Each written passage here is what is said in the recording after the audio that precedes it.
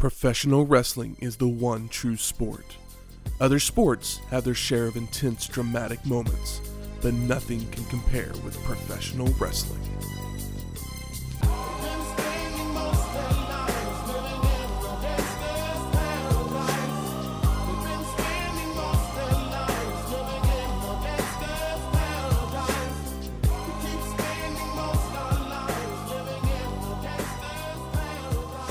Welcome to Wrestling History X, where three friends come together to talk about the stories behind the matches.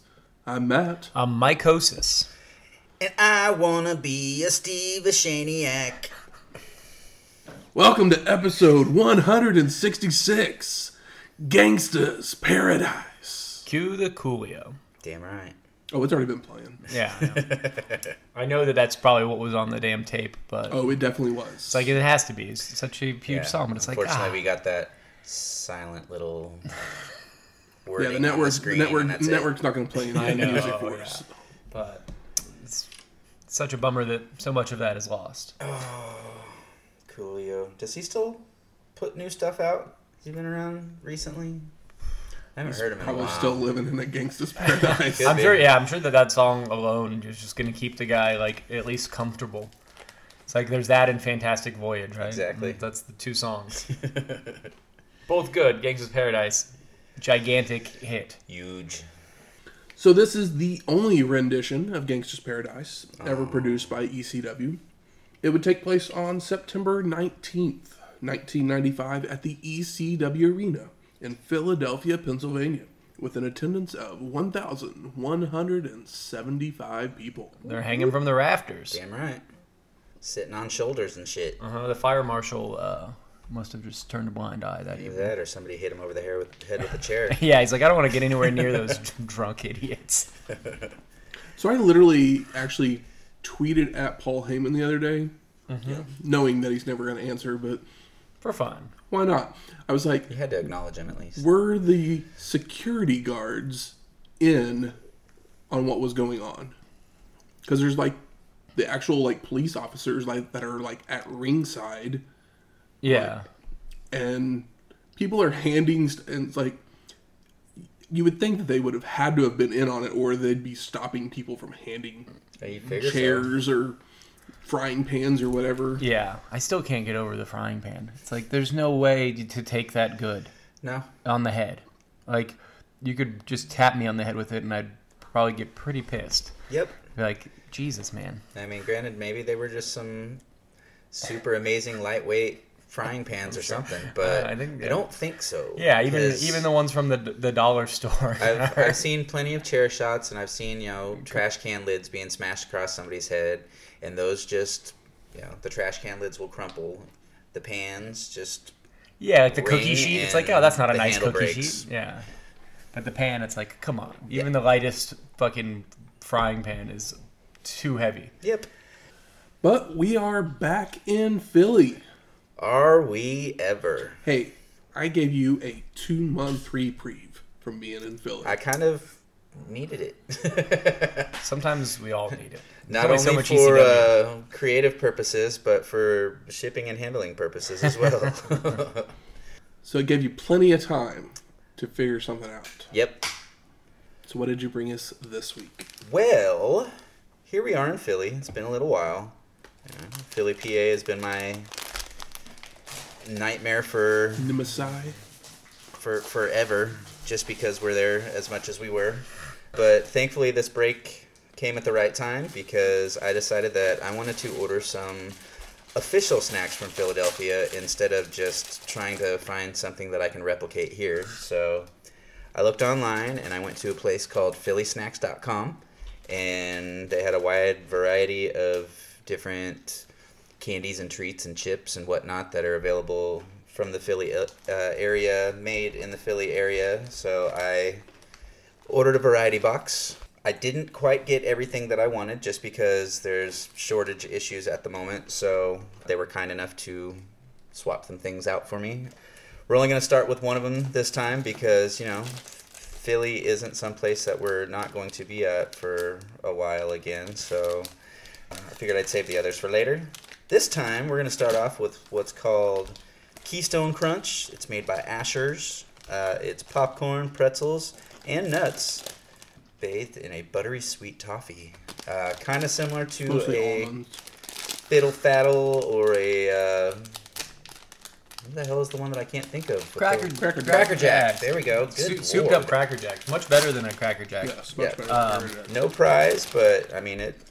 The prize portion is is- the prize is that it's delicious. I was gonna say the prize is the pretzel. The portion is way fatter than your typical little single serving of Cracker Jacks or Fiddle Faddle. Yeah, nicely coated. Let's see what they taste like, because you guys got to try I'm already. going to admit that if you don't like listening to people chew on microphone, this might not be the episode for I you know. because I was, like, there's trying a to- good chance Yeah. that someone will be chewing it at some point. I was trying to open this like away from the microphone. It's like this is the loudest snake. Oh, we heard, Yeah, we we've heard ever had every little bit of it. every little No such luck on that. Let's see what info it says on here. It doesn't give me any info about the place, but I can always look that up online. I know I ordered, I think Asher's makes different candies and chocolates. Shout out to Albert at Philadelphia Snacks Thanks, for Albert. pushing things through. And yeah, pretty fucking tasty so far. I'm kind of curious what the next show goodies are going to be like from Philly, just because I've got a few more things in there that we get to try. So Yeah, this is probably the highest of quality popcorn covered in sugar that I've had. Caramel corn, I think is what you call it. Caramel Definitely. corn, however you want to say it. candy corn.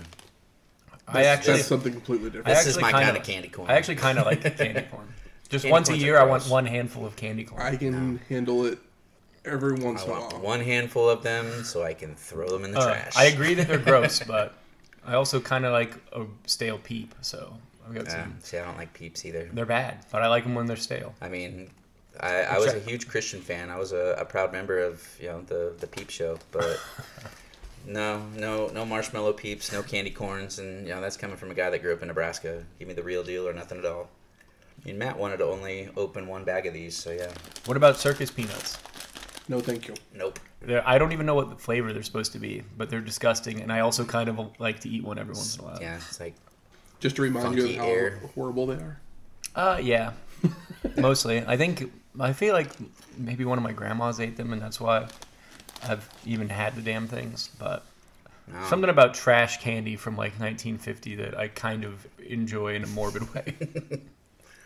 Well, something that would happen right around the same time as Gangster's Paradise, the previous weekend, The Usual Suspects was released into theaters.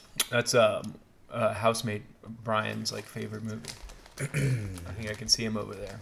He's a huge Kaiser Sose fan. yeah. It's in my top 10 Yep. of all time. You know what's funny? I've only seen the end of the movie. Seriously? Which is really fucked up.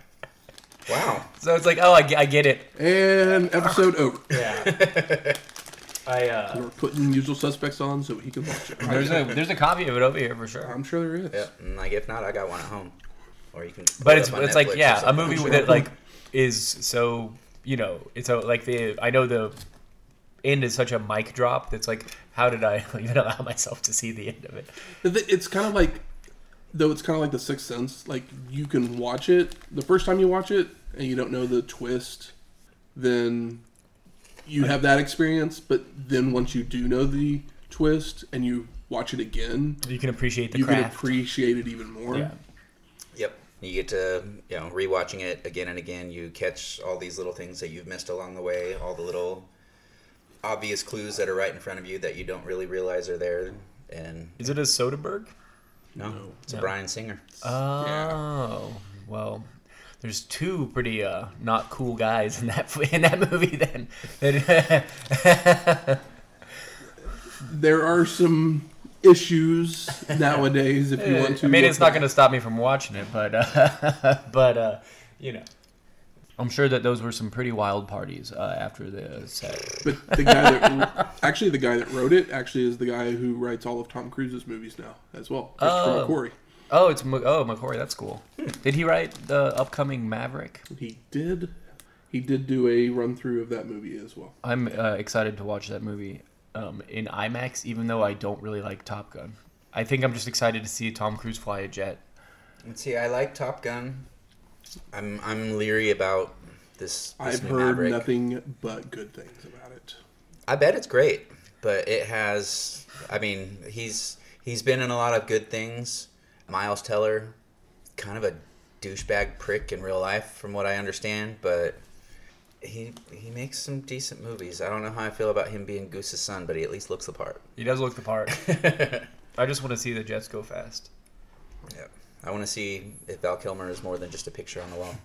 They're gonna do CGI. No, Val Kilmer is actually in the movie. Is he? Okay, Yeah. because so far in the previews, that's all I saw was a picture of him on the wall. Wait, Val Kilmer's. Iceman. Yeah, but he's dead, right? No, he's still alive. Okay, I get. No, Goose was played by Anthony Edwards. Yeah, no, I just meant in real life. No, Oh, no. Val Kilmer's still alive. He's gone through Yeah. where he has to talk through the little voice box. Yeah. Okay. I know it's silly, but If you've never watched it on Prime, there's a little documentary thing, Val. yeah, I've heard it's really good. It's awesome. His son does the voiceover for a lot of it, and his voice is very similar to Val's, so it's really trippy at times. Yeah, I always get not confused, but sometimes I'll replace like in my mind who was in what movie between him and Swayze, because they were both like around at the same time. They both have those big, strong-jawed faces. So, and Patrick Swayze, unfortunately, R.I.P. That's Yes. why I got it mixed up. But yeah, Usual Suspects, great movie, regardless of some of the controversial people that are in it. Can you name all the suspects? I can name the actors, but I can't name the Oh, that's characters. what I meant. Yeah. I mean, obviously, you got Kevin Spacey. You've got Benicio del Toro, Stephen Baldwin, Gabriel Byrne, Kevin Pollak. That's always the one most people forget. Yeah. It's Kevin Pollak. Oh, I was gonna say who Byrne. I was like, I don't even know if I know who that is. I know who all these other people are. He's... Gabriel Byrne I'm did trying to remember what all he's been in. like Miller's Crossing, Hereditary, End of Days. Oh, is he the dad from Hereditary? Yeah. Okay. Miller's Crossing, one of the only Coen Brothers movies I haven't seen. Some The people's last favorite. one's Chaz Palminteri. Oh, Chaz Palminteri. That's right. I don't know who that is either. Chaz Palminteri, another great actor. If you've never seen Bullets Over Broadway, I highly recommend Bronx Tale. I've seen Bronx Tale. it. Get Shorty or... Bronx or Tale's wait, the only movie De Niro not directed. Get Shorty. Or was he in Get Shorty? I'm trying to remember now. I don't think he was. I don't remember. I don't think so. But yeah, Bullets Over Broadway is another movie the year before this one came out. Not anything to do with this one other than starring Chaz Palminteri. Maybe- is So, it you know, it had another not so liked person that created that one in Woody Allen. So I guess he's got a trend of working with polarizing people.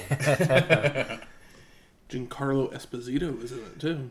Oh, old Gus. Gus. Oh, Gus Fring. Yeah, it's funny because It's so weird to think that Giancarlo Esposito has been in so many great movies, but like he was a background character in That's how most great he is. in most of them until he hit Breaking Bad, and then all of Yeah. a sudden it's like, oh yeah, that guy. yeah, exactly. Anytime I go, like, he shows up in a movie, I'm like, oh yeah, you never noticed him before, but then after Breaking Right. Bad, it's like, oh yeah, he shows up in so many things. He's one of those great character actors that can blend in and Do the right thing. Yep. Yeah. he was out. Wait, damn, that far back. Uh huh. Mm-hmm. He was. He was in Taps too. Trading Places. He was in Trading Places. Yeah, he was a cellmate. Oh, okay. It was one of his first roles. Wow. Hell of a career, kind of like Dude's been best around for 40 possible fucking like years. like acting career where it's like, oh, I'm not too famous, but I've always got work. Mo Better Blues. Harley Davidson, The Marlboro Man. Bob Roberts, Malcolm X. He must be pretty good, Dude, pretty good pals with Spike dude Lee. has a career Yeah. A little bit. that most people just don't realize Yeah. until he hit Breaking Bad. Yep.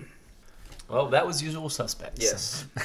Two-time Oscar winner, or a double Oscar winner, I should say.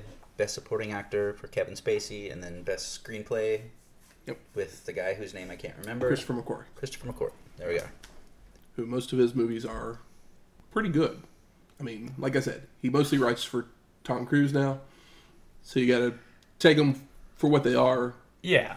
but at the same time, they're a lot better than other things that action film wise that are out there. Yeah, for sure. He's definitely writing for Tom Cruise. It's, like there's that is the caveat, but like, hey, I mean, Tom Cruise movies are typically at the very least fun, especially the last like decade where it's just been mostly Mission Impossibles. I miss the Tom Cruise from like Tropic Thunder. Oh yeah, I mean, I want him to do more stuff like that and just like shock the hell out of me instead of just being the same. Well, that's kind of like Collateral, where he plays like a badass. Movie. I love that movie. I just watched that one not too long ago. Yeah. Well, let's talk some wrestling. Do it. The logo comes onto the screen with what looks like Microsoft clip art. Yep. Before we get the date and location of the show. Joey Styles then welcomes us before we go straight to our first match. The Broad Street Bully versus Bull Payne. Bull Payne. Bull on bully violence. I couldn't even hear the end. I just heard his name was Bull Pay, and I'm like, what a terrible wrestling name. Not that Bull Payne is that much better. Is this Max's brother? It's his secret twin cousin. So actually, I read the reason Bull Payne got brought in. He was a good friend of the Rottens, and anytime I can see that one of the Rottens needed time off, they brought him in to basically take the place of one of the Rottens. I could see that. When one of them decided that they should probably not wrestle with stitches. Exactly. So the match gets going as Bull jumps the bully, dropping him with a back suplex before divulging into a fistfight between the two, when the bully hits a leaping clothesline. Broad Street Bully uses his hockey stick multiple ways on Payne to send him out to the floor, only for Bull to retaliate with a chair shot across the head. The two brawl their way around the ring, using more chairs and the steel steps, when Payne suplexes the bully through the timekeeper's table. The two men are back and forth with the hockey stick, until Bull delivers a DDT onto the broken table. Broad Street Bully's dragged back into the ring, where Payne hits a power slam and starts to gloat, allowing the bully to fight back with eye pokes and chokes.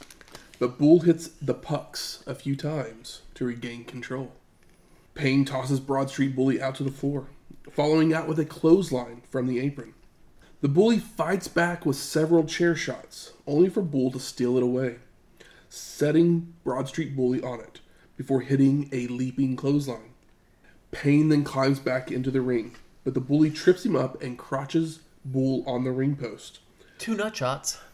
Before delivering several elbows to the chin and chair shots. They start to brawl around ringside when Payne goes for a pile driver, only to transition into a gut wrench onto the guardrails. The bully grabs a can of soda before rolling back into the ring, where he smashes it across the head of Bull to knock him down. Broad Street Bully hits a couple more low blows and a body guillotine across the ropes, with him sliding out to the apron, where Payne responds by pulling him back into the ring and setting him on the top turnbuckle for a superplex. Bull then tosses the bully out to the floor before dragging him back over the ropes to deliver a draping DDT for the pin and the win. I love that the crowd is just chanting like "You both suck, and then they do the superplex spot and then they cheer. Yeah. like, come on, guys. And this is where Joey, at the beginning, right when the table breaks, Joey says that the number of tables broken on ECW show is equal to the number of screw jobs in a WCW show. And I'm like, was there a recent screw job in WCW? Or like, when isn't there a screw job in WCW? I mean, yeah, I guess anytime. Yeah, I guess the screw job is just Hogan saying that doesn't work for me, brother. But it was just funny because it's like the first time I think we've heard screw job said. And, it's not 1997 yet. Not yet. We're not there yet. We then go to our second match. Chad Austin and Devious Don E. Allen versus the Dudleys of Dances with Dudley and Dudley Dudley with Chubby Dudley and Big Dick Dudley. That's a whole lot of Dudley going on. So we've added a couple more brothers to the mix. Yeah, with the Combined, they have 9 teeth and the IQ of 54, according to Joey. Big Dick is out on crutches, and Joey tells us that he had an accident with the garbage truck. Uh-oh. So he's a garbage man by day, wrestler by night. Sounds like he should be working for the WWF. Pretty much. There's also another Dudley Oh, Duke. out in the crowd, Sign Guy Dudley. Is it the same sign guy? No, it's a different one because the original Sign Guy actually has a sign that says, "Condoms prevent Dudleys," All right. I mean, you know, which is a good sign. they are multiplying for sure. Dances with Dudley. Dances with Dudley is so stupid. It's funny. Yep. And I was actually looking at him trying to figure out, all right, is he somebody that I've seen before? Is this where old Charlie Norris turned up at? Yeah, Charlie Norris would be a great Dances with Dudley. The answer is no. So Dances with chases after Austin, taking him down before hitting several chops and clotheslines, only for Chad to hit a clothesline of his own. But Dances with Dudley responds right back with another clothesline. DW does a short war dance before hitting a front suplex.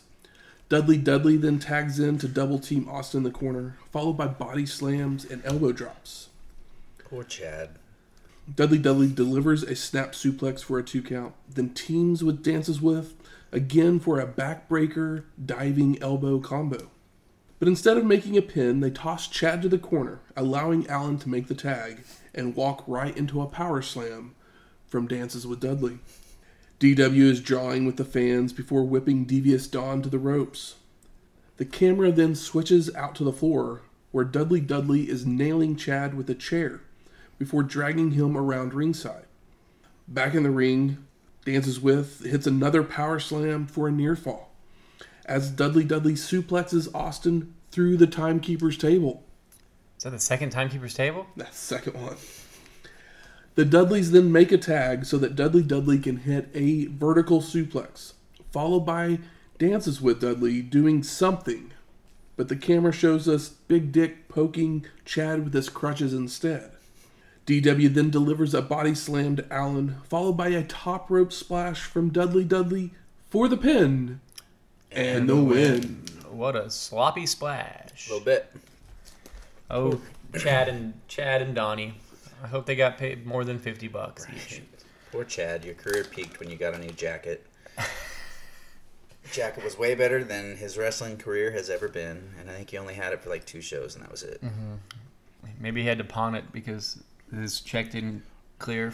Probably. I think Jason saw how good the jacket looked and was like, nope, that's mine now. Yeah, I need a jacket. This will look better on me anyway. Yep. So we go to our third match. JT Smith versus Hack Myers. And there is a story behind this match. Okay. So JT had suffered a concussion on a botched dive through the ropes during WrestlePalooza, a show that we weren't able to get a copy of, so we didn't cover it. Like, when he was diving through, his knee pads caught on the ropes, causing him to fall head first into the floor. So now, they played it up, and Smith has brain damage. Oh, now he's just mean. And thinks he's Italian because he's friends with Big Val Puccio. Oh, good Lord. I mean, I'm glad to see JT back because I feel like hasn't been, for all the guys in ECW, he was one of the early ones, and he's a better wrestler than a lot of them. He's got charisma, and we don't see him enough. It's like, why can't we just use this guy? Oh, yeah. Speaking of that, this is the first time we've seen him since November to Remember. Yeah. Oh, wow. Episode 133. Yeah. And he's really, now that he has, some kind of gimmick, like, he's John with the crowd and arguably more charismatic than most of these ECW Well, this guys. makes a whole lot more sense because, I heard them saying something about how they kept using Italian words and I can't remember what the hell they said. But, I was trying to figure out what the hell does this have to do with JT Smith. And, makes a whole lot more sense now. That explanation probably will make this match much more entertaining if you had that information. Yep. I mean, I'm a low-key That's what they JT kept Smith saying. fan, so I was just happy to see him. Especially after Donnie Allen and Chad, who, I can't say I'm stoked when they show up. So JT takes the mic and tells all the paisanos in the crowd to chant Shaw for him instead of Hack. But the crowd doesn't really like that idea. No, they love yelling Shaw. Mm-hmm.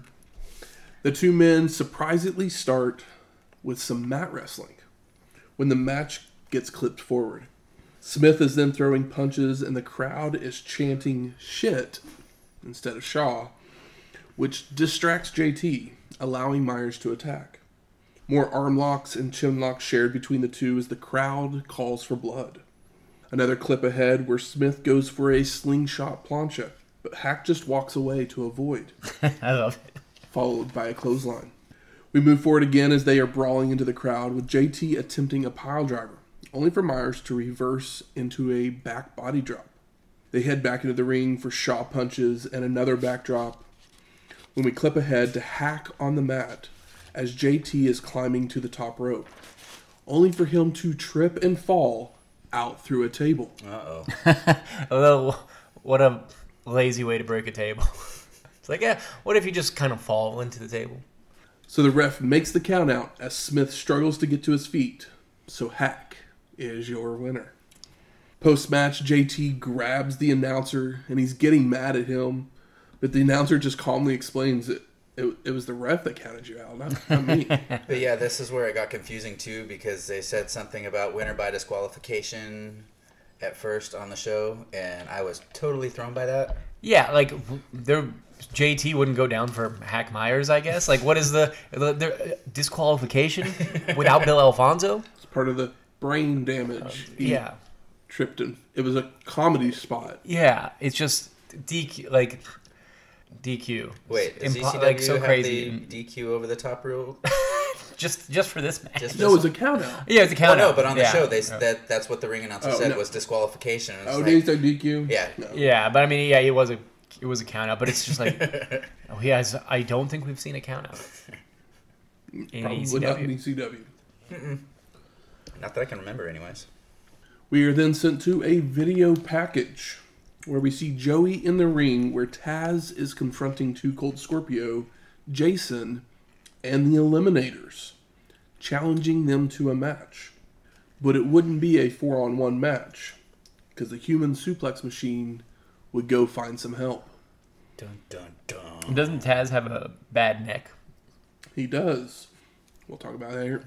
As we head Okay, into our just making fourth sure. match, Taz and the Steiner brothers of Rick and Scott Steiner versus the Eliminators of Perry Saturn and John Cronus and Jason with Too Cold Scorpio. So the story behind this match was that after Heatwave, Scorpio had broken Taz's neck during a match, and the human suplex machine was out for revenge. So he would enlist the help of the Steiners to help him take out his foes. That's a lot of suplex machines. A little bit. I was not expecting the Steiners in ECW. I totally had no clue. Surprise number one. Surprise number one. Yeah, I imagine they probably were the highest paid on the show. Might be. Yeah, I mean, just a guess. So Joey tells us that Jason has told Too Cold to relax and that he would take his place for this matchup. And we'll see why a little bit later in the evening. But before Scorpio leaves the ring, he cheap shots Taz from behind, only for the Steiners to clear the ring with back body drops, elbow drops, and Steiner lines. It's another edited match, guys. Boo. So we skip forward to Scott hip tossing both Eliminators, and Rick follows with a double Steiner line. Cronus with a body slam and a somersault leg drop, but Rick responds with more Steiner lines on everybody for a 2 count. I mean, the somersault leg drop, pretty cool. Yeah. See?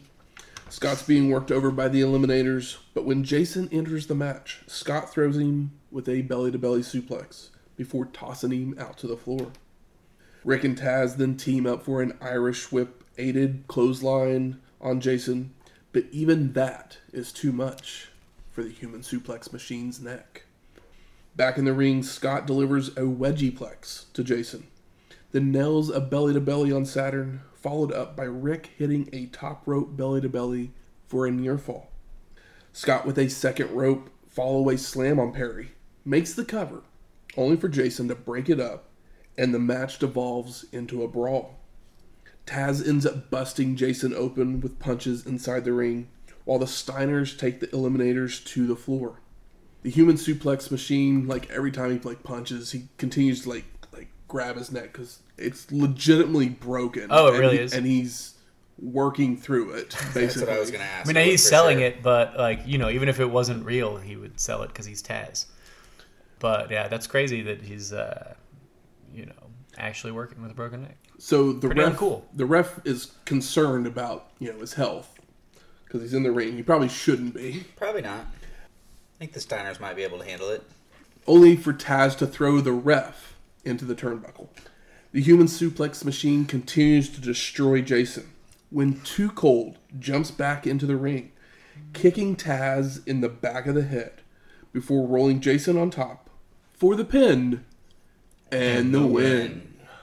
Too Cold. If Too Cold was the guy that broke his neck, I would not want him being the guy. We know he's not the crispiest of dudes. I don't need him to fucking do a drop kick to the back of my head. Like, I don't trust him. Like, before he broke the neck, I don't trust him. If somebody else did it, I still don't trust him. Post-match, Rick catches up with Scorpio to throw him into the guardrail as Joey calls being pinned by Jason the most degrading moment in Taz's career. Jason is he's the sexiest man, not the best wrestler. No. Yeah, like his whole thing is that he's a joke. Like that's the thing. But the joke's on you because he's the sexiest. I mean, he is one of the more handsome men in ECW, for sure. There's pretty slim pickings. A little bit. We then head to our fifth match. Raven and Stevie Richards with Beulah McGillicuddy versus the Pitbulls of number 1 and number 2 for the ECW World Tag Team Championships. The champ comes out first. Foreshadowing. But it's also only Raven that comes out. Stevie still in the back? Maybe he's smooching. Maybe Joey says he also has a concussion and thinks he's Italian. Joey says he saw Stevie in the back trying to convince someone to take his place.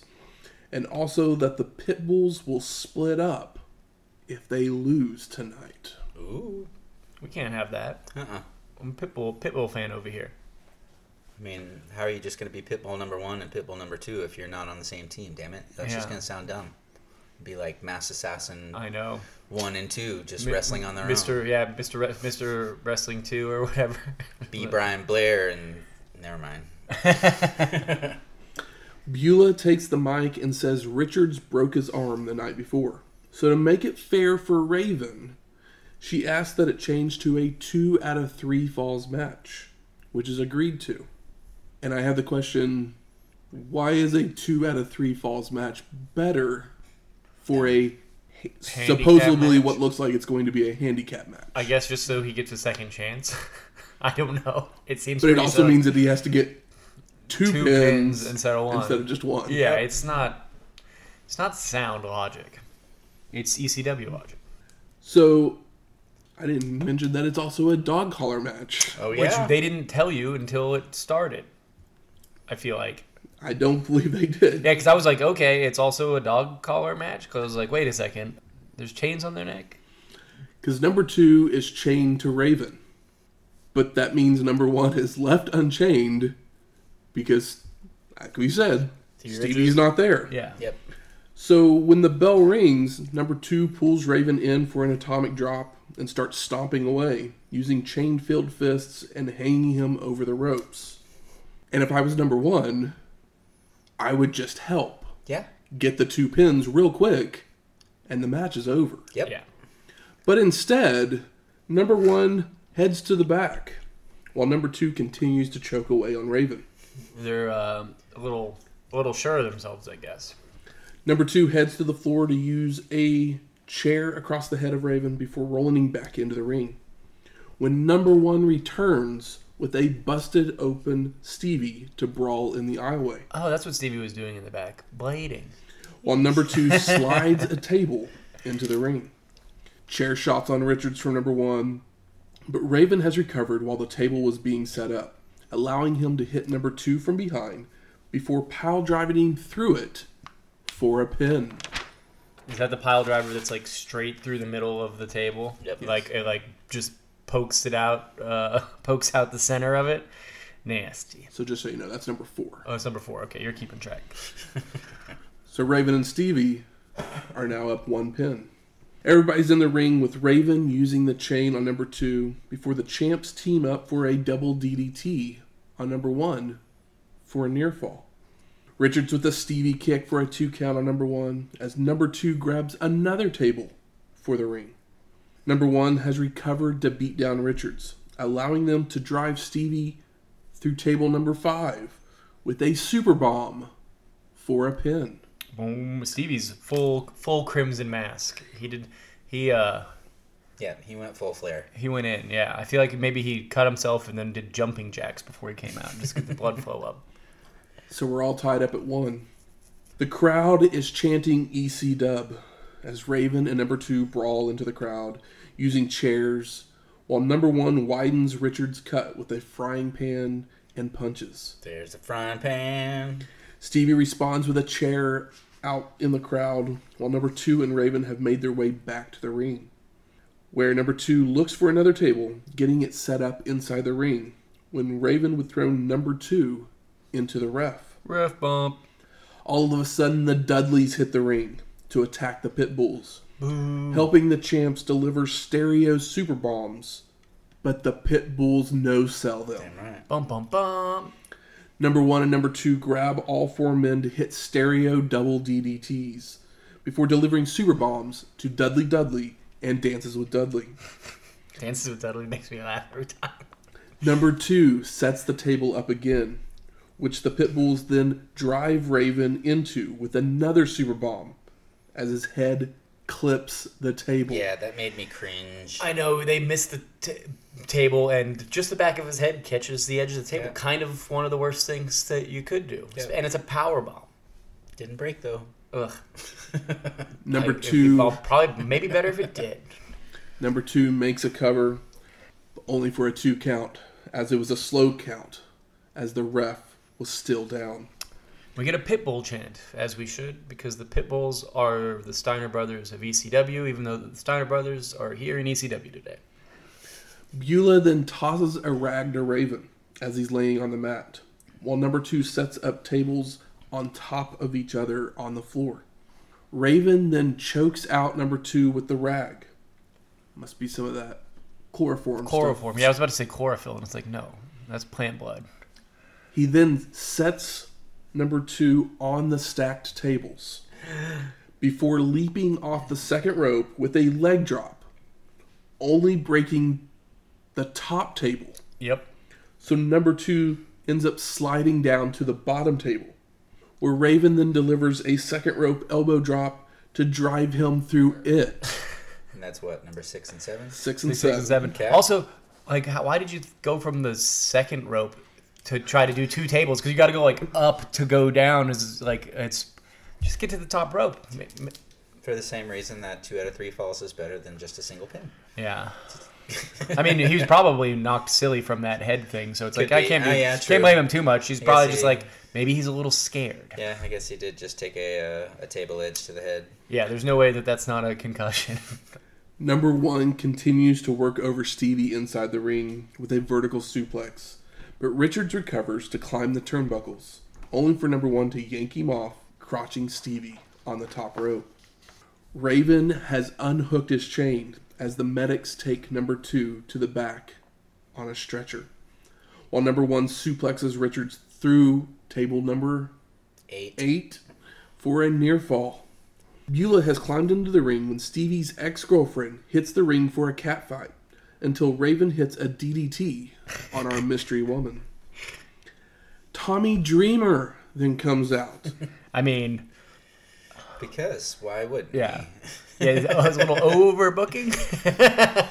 He hooks himself to Raven and starts to work him over, delivering a DDT for the pin and the win. And no! Question mark. Dot. Yeah, head scratch emoji. Record scratch. Bill Alfonso runs out and says Dreamer was not in the match, and the Pitbulls cannot continue. So he attempts to award the match to Raven and Richards. Yeah, see, I was laughing at that part because my thought was, well, wait a minute. It started off with 1 against 2, so why do you stop the match when it's back down to 1 against 2 if one of the Pitbulls can't continue? Yeah, I think the thing that made the most amount of sense in this match is that Tommy Dreamer hooked himself up to the chain, Before and he that's got still involved. and that's still silly. But at least they have like a blood feud going on. So he's like, you know what? It's like a man against man thing, and that's still silly. But it's maybe the thing that makes the most sense in the match. Commissioner Todd Gordon then comes down and having none of that idea. Yeah, He shoves Fonzie and restarts the match. Big Dick Dudley then enters the ring and he choke slams Dreamer, followed by Alfonso saying he has reinstated the choke slam as a legal move for one night only. Because, little backstory, he had banned the move since we had seen them last because he didn't want to be choke slammed by 911. Also, 911 is super over. So if you do a couple shows without a choke slam and then you get a choke slam, it elongates. Oh yeah, that's just It ringing the dinner elongates bell. his popularity. It's the same reason the pile driver was outlawed back in the day, so you could use it to set up an angle. So since the move's not banned tonight, the next logical step, of course, is To play 911's music. 911 comes out. With Fonzie finally getting his comeuppance and the crowd is going crazy. Number 2 then comes back to the ring, rolling back in, where Dreamer and 911 then assist the Pitbulls in hitting stereo super bombs on Raven and Stevie for the pin and the win. And we do really get officially and new. Can't break up the Pitbulls. That's crazy. That's right. This is like the most ECW match. That's so much fun. It's so fun. Yeah, like it's dumb as hell, but it is so fun. Like it's like, oh, this is a complete mess, but a somehow compelling mess. I mean, it's got everything. I mean, you got dog collars, chains, mystery at the beginning with the missing partner, Like 3 interference, tables. ref bump, 2 chicks having a fight. One guy comes out I already want blading. Stefan to have said all that. This match has everything. It's one of those Is things. that how Bill Hader got all of his stuff? He just watched ECW shows and was like, oh, this match had this stuff? Yeah, it's like a beautiful picture of something horrible.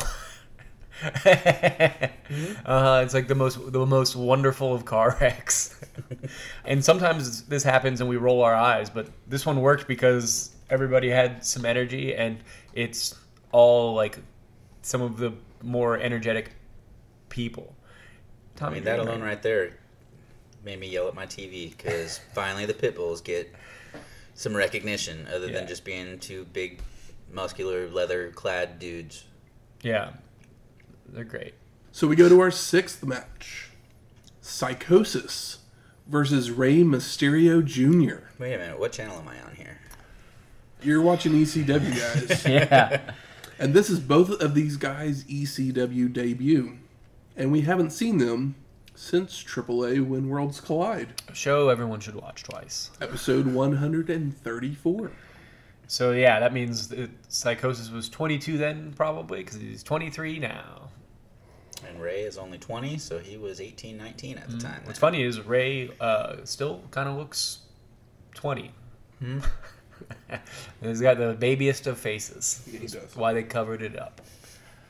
So Ray catches Psychosis in several arm drags, but he answers right back with arm work, which the 2 men then trade athletic reversals. Psychosis takes control with a powerbomb before throwing Mysterio high up in the air for a faceplant. Oh, little Ray. Psychosis continues with an Oklahoma Stampede, a press slam across the top turnbuckle, a drop kick, a frisbee slam, and a leg drop, before beginning to chop away, tossing Ray to a corner, following in with a split-legged corner splash. And all this is happening so fast, Joey can't even call it. He's just like, oh, shit. Psychosis tries for a second splash, only for Mysterio to avoid and hit a springboard hurricanrana for a 2 count.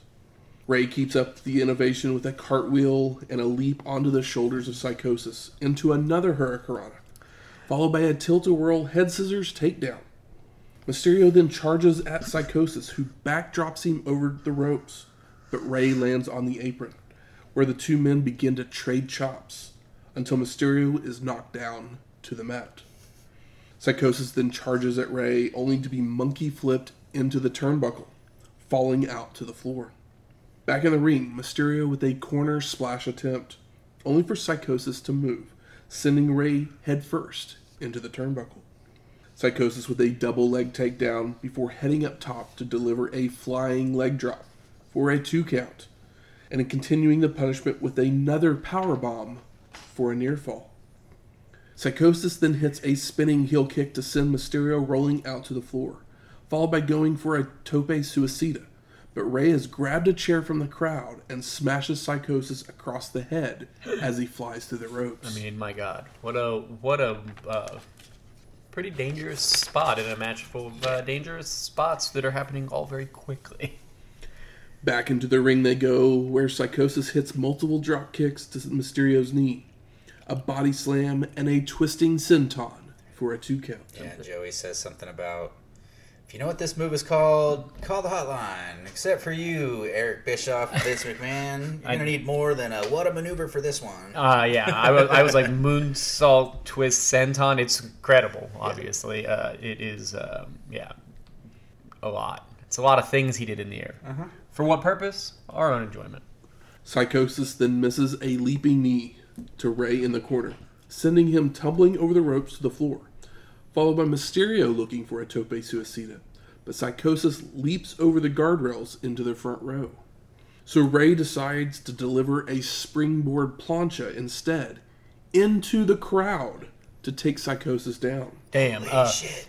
And it's funny that he sees that, he can't reach the guy at first, so he does like the 619 to like bring himself back in. Yeah. And then just right off the springboard, and he goes really far because he probably weighs like $130. I mean, Mysterio in full-on Spider-Man mode here with his little 619 to save himself and then flying out into the crowd onto Psychosis. That was fucking awesome. They make it back into the ring, where Psychosis climbs the turnbuckles, only for Mysterio to meet him there to hit a super hurricanrana for the pin and the win. Ooh, that landing though on Mysterio when he hit the hurricanrana and landed basically on his head or neck, I was a little nervous for him. Yeah, I think there's an earlier one where the same thing happens to Psychosis in this match, and I'm like, Jesus, guys, you're just like, it's supposed to look good, not act. You're not supposed to actually smash the man's head into the thing, but I mean, Lucha much? This match was wild. Lucha much. Yeah. Exactly. Yeah, it's like, oh, damn. We've seen some Sabus and Scorpios, and even our other juniors that have come over from Japan, Benoit and Eddie and stuff like that, but Mysterio and Psychosis are pure luchadors. Yes. We go to Joey Styles in the Eagle's Nest, and he's talking about the previous match when someone hands him a headset out of nowhere. I guess there's a commotion backstage involving Public Enemy, New Jack, and 2 Cold Scorpio. And Joey tries to throw it back to a camera, but New Jack threatens the cameraman, so the feed cuts to static.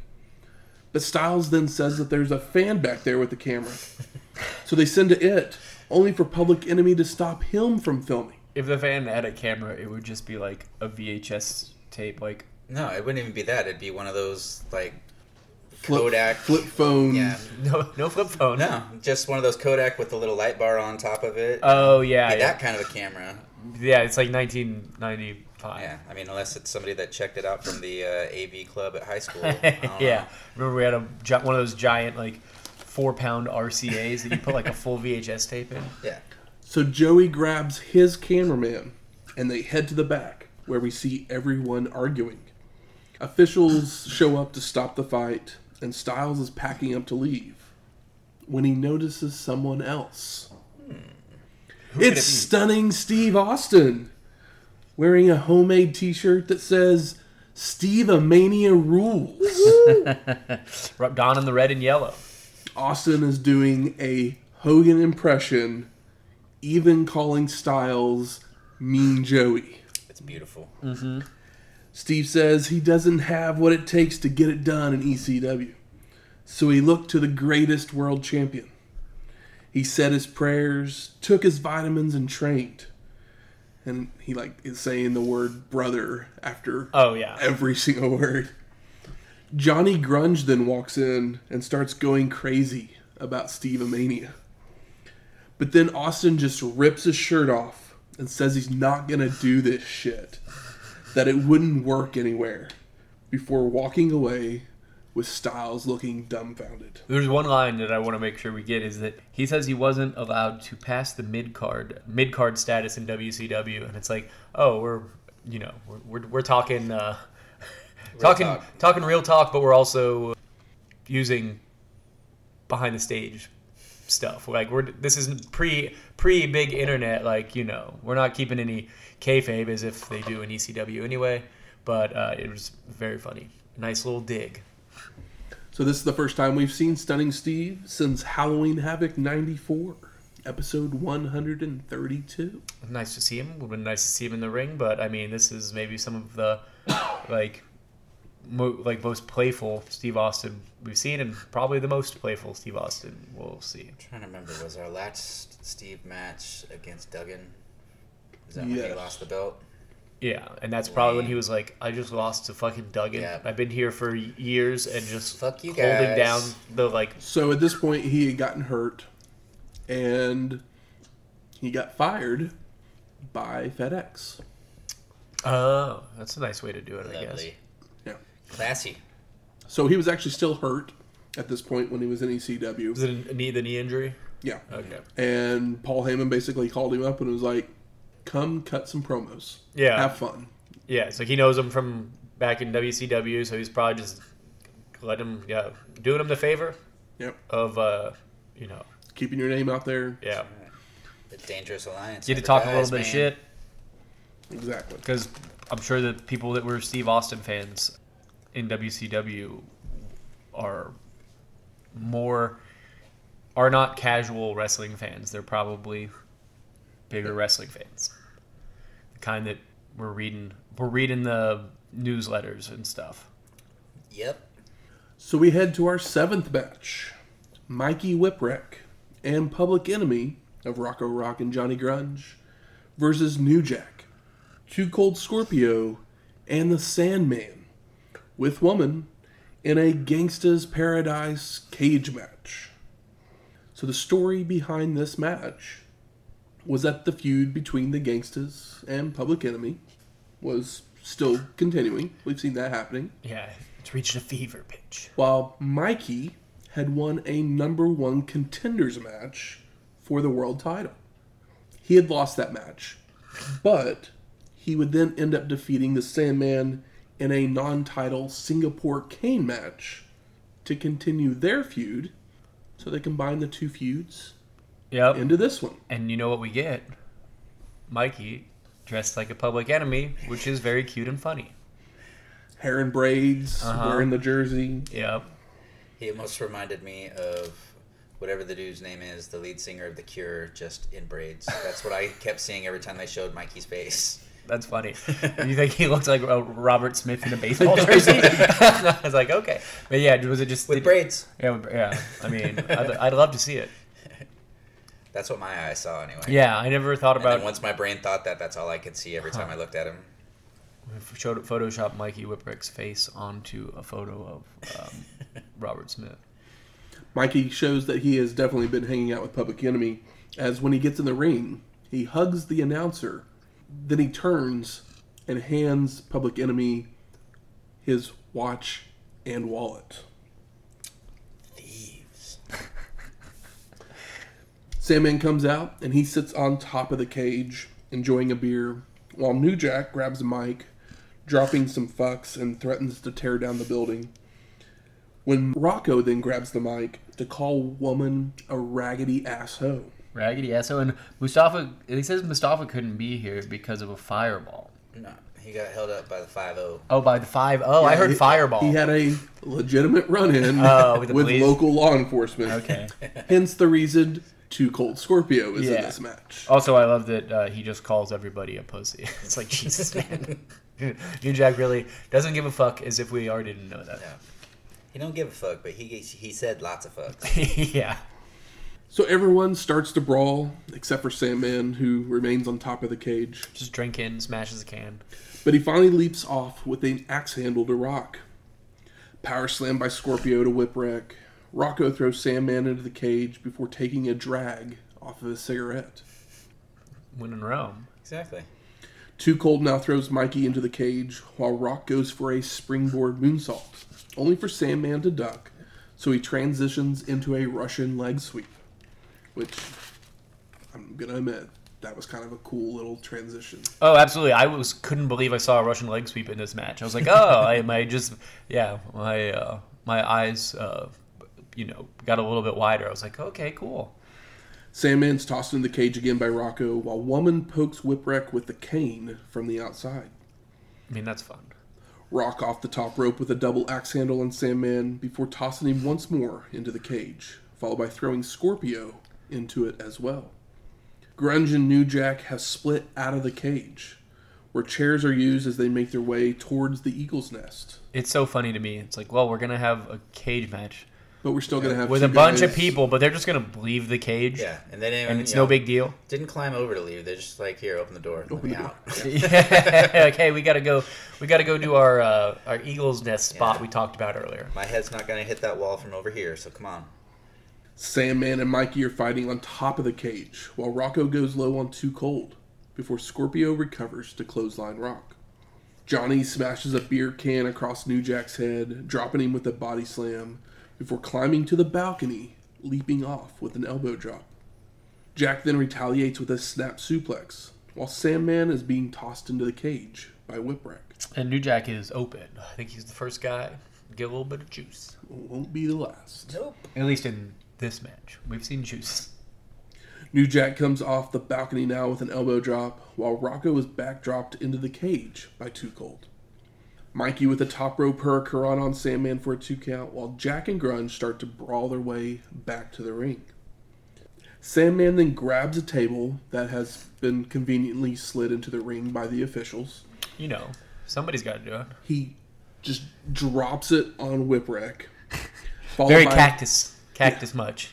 Followed by superplexing the table onto Mikey as well. Oh, yeah, okay. I was a little early on that, but it's like, well, I have to imagine that Mick Foley invented that, because we remember seeing it a couple years ago against The Nasty Boys. Okay, yes. I was trying to remember. It's like him and Max Payne. Max Payne, Yep. They had their big, table feud. Yeah, what it was like? It was like the merch table feud. The merch table was the first time I think we saw it. Yeah, it was very fun. Scorpio hits a super kick, followed by a table being suplexed by Sandman onto Rock and Whipwreck. More tables keep being slid into the ring as Sandman clotheslines Johnny multiple times, while Rocco is using a frying pan on New Jack. Double axe handle by Mikey onto Too Cold before Sandman is tossed through the cage door. Grunge uses the frying pan on Jack when Too Cold nails Whipwreck with a DDT. Public Enemy then stacks the trio of tables inside the cage. I mean, when you had 2 tables earlier, and this is your main event, you need 3 tables, Exactly. I guess. It's like AAA, how they I don't remember the full progression of it, but it started with 1 and then went to 2, went to 3, I believe. Public Enemy continues to use the frying pan on Scorpio before dragging him up to the top of the cage, where Rocco and Too Cold fight before crashing through the stack of tables. Bum, bum, bum. Oh my my God! And nobody went for the pin. Grunge makes a cover. Does he? Okay. But Sandman has recovered to break it up with the wreckage from the tables. Just a little piece of table. Johnny then tosses Scorpio out of the cage, allowing Rocco to dropkick Sandman face first through a piece of table he was holding. Sandman is then alone in the ring with Public Enemy and Mikey, where they hit a combo double vertical suplex, flying crossbody for a near fall. Public Enemy heads out of the ring to brawl with the others, while Whipwreck climbs to the top of the cage, only for Sandman to meet him there with a low blow. They continue to fight atop of the cage, where Mikey delivers a super hurricanrana for a 2 count. Public Enemy, New Jack, and Too Cold continue to brawl around ringside and through the crowd, as Whipwreck leaps off the top of the cage for a splash, making the cover for the pin and the win. Let's go, Mikey.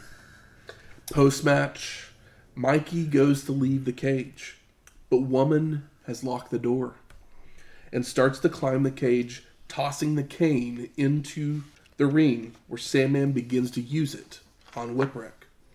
Sandman then hits a flying leg drop off the top rope before lighting a cigarette. Public Enemy then climbs into the cage and starts to chase Sandman, who escapes and retreats with Woman to the back. I love that Mikey uses the cane to lock the cage. It's such a nice spot. He's like, I don't need anybody else in here. Public Enemy then helps Mikey to his feet to dance in celebration before taking the mic, calling Whipwreck the champ. Sandman and Scorpio then return, but Mikey fends off the attack, suplexing Too Cold from the top of the cage and caning Sandman multiple times at ringside. Everyone then brawls to the back as Joey says his goodbyes, and we fade to black. I mean, love seeing this end on a Mikey celebration. It's a nice little send-off. Yeah, he started by like stealing wins, and here he's just beating up the Sandman. It's great. So I ask you, gentlemen, what are your overall thoughts of Gangsta's Paradise? This is fucking ECW, dog. Like, man, I don't know if it's the best one we've seen, but it's another one of those ones where it's like, well, maybe this is the most ECW show we've seen. Like, of what people think of, not like specific spots or storylines, but just like the pure insane wreckage that's stupid but gleefully fun. Where it's just like, did they even think this through at all? I mean, obviously there's some stuff that they did, but that they were given the crowd what they wanted, and I'm pretty sure all overstuffed 1,175 people went home and were like, hell yes, that was worth all of $12.50 or whatever they paid to get in the room. Yeah, this is one of my more favorite ECW shows we've watched. To fall back on the Stefan thing, this show has everything. It's got one great match and then a bunch of fun garbage. Yeah. It's got excitement, it's got craziness, it's got blood, it's got chairs, it's got Steiners, it's got Steve Austin's, it's got pit bulls. Yeah, wow.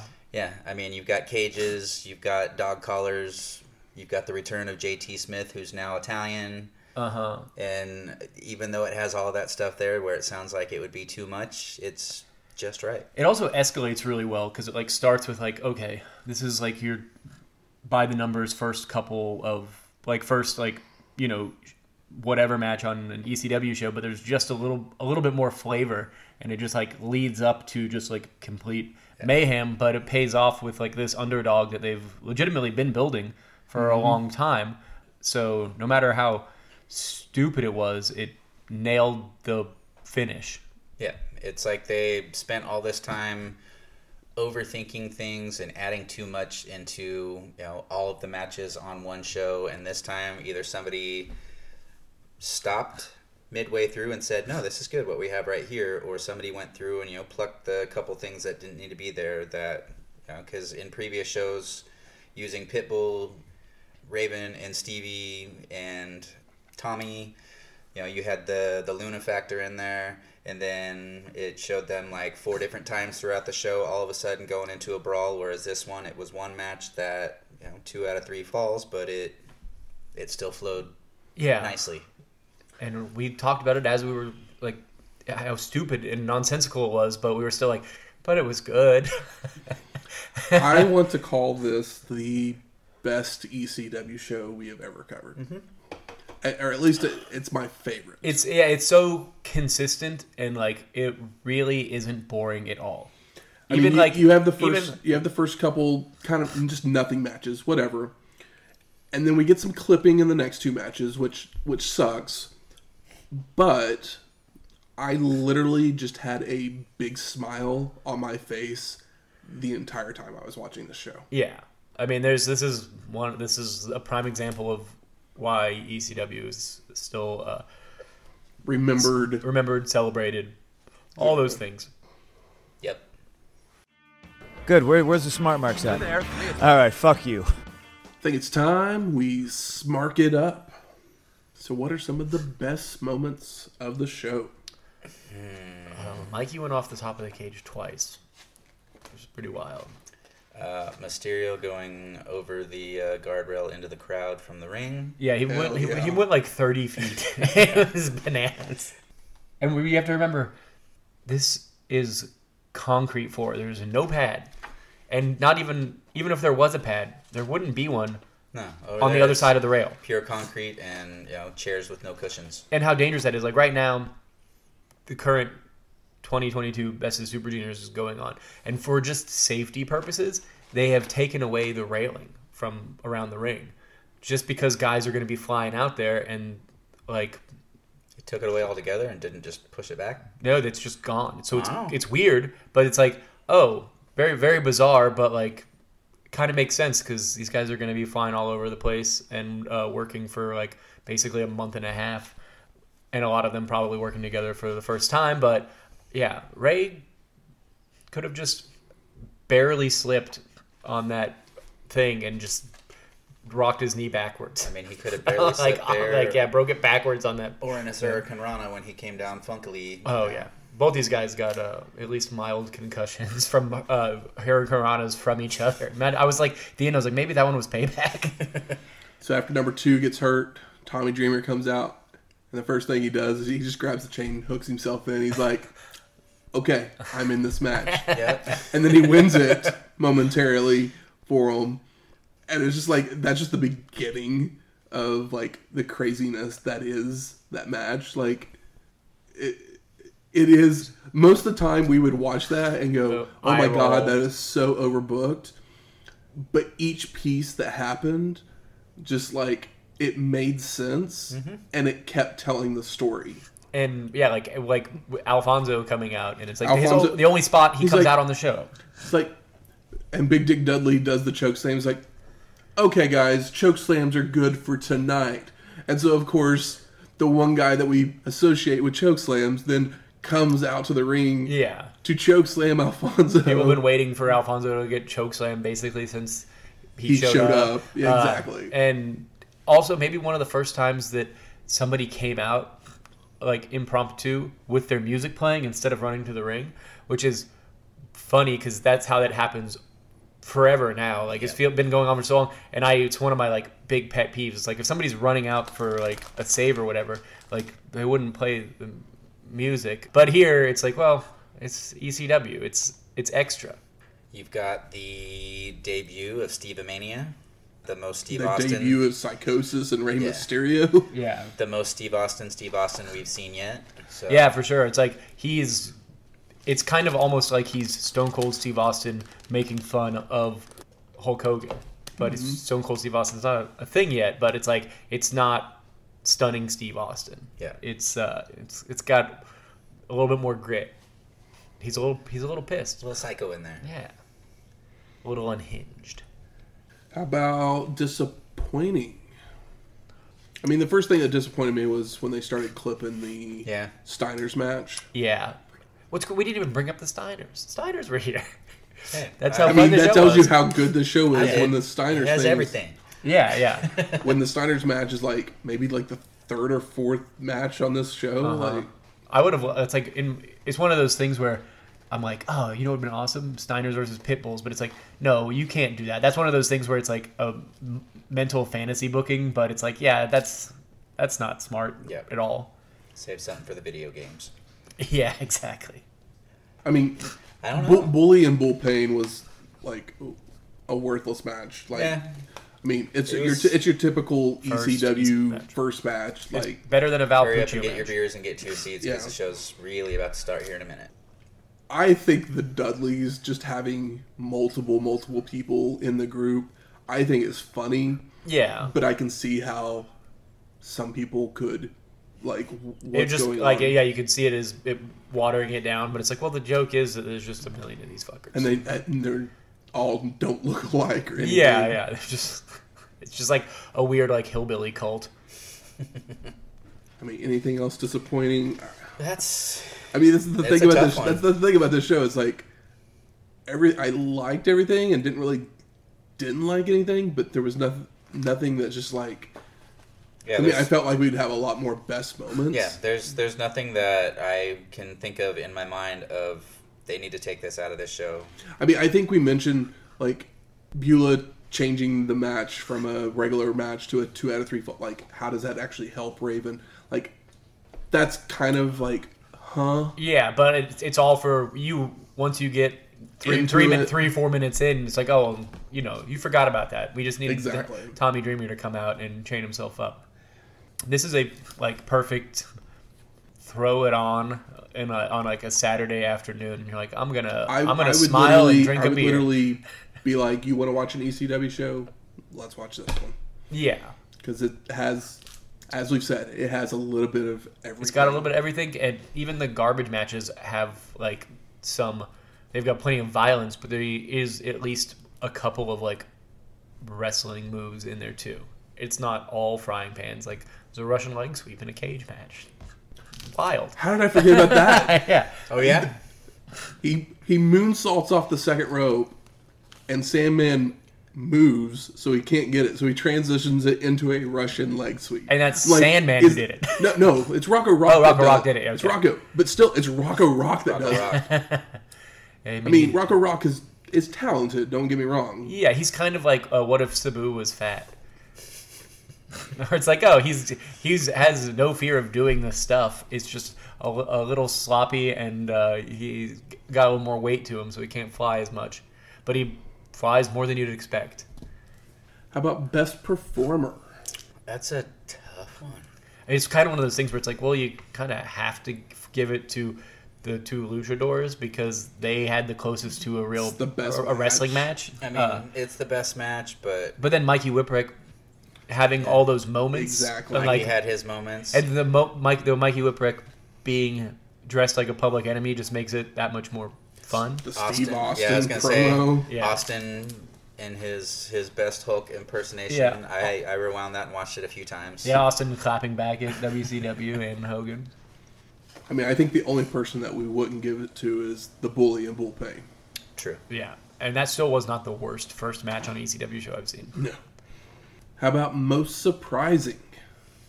I wasn't ready for the Steiners to show up.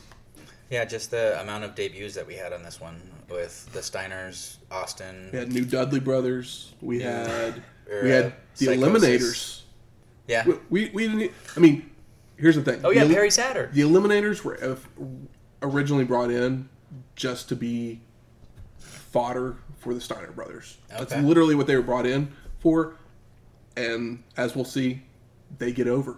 Yeah, they were over. They were. And I mean, we know who Perry Saturn is. yeah, John Cronus ends up Yeah, I had to look Not- him up just to see not if being he became anything. yeah. So I thought maybe he became somebody who, wore a mask or makeup or something. But yeah. Perry Saturn is one of those guys where it's like, oh yeah, it's yeah. He was just around for so long. Yeah, that- exactly. But still somehow forgettable. But then you got Psychosis, Rey Mysterio, Austin. I'm like, there's so many debuts on this show that it's like The return of JT. JT coming back, which with a gimmick that stupid as it is. spoiler alert, it leads to the full-blooded Italians.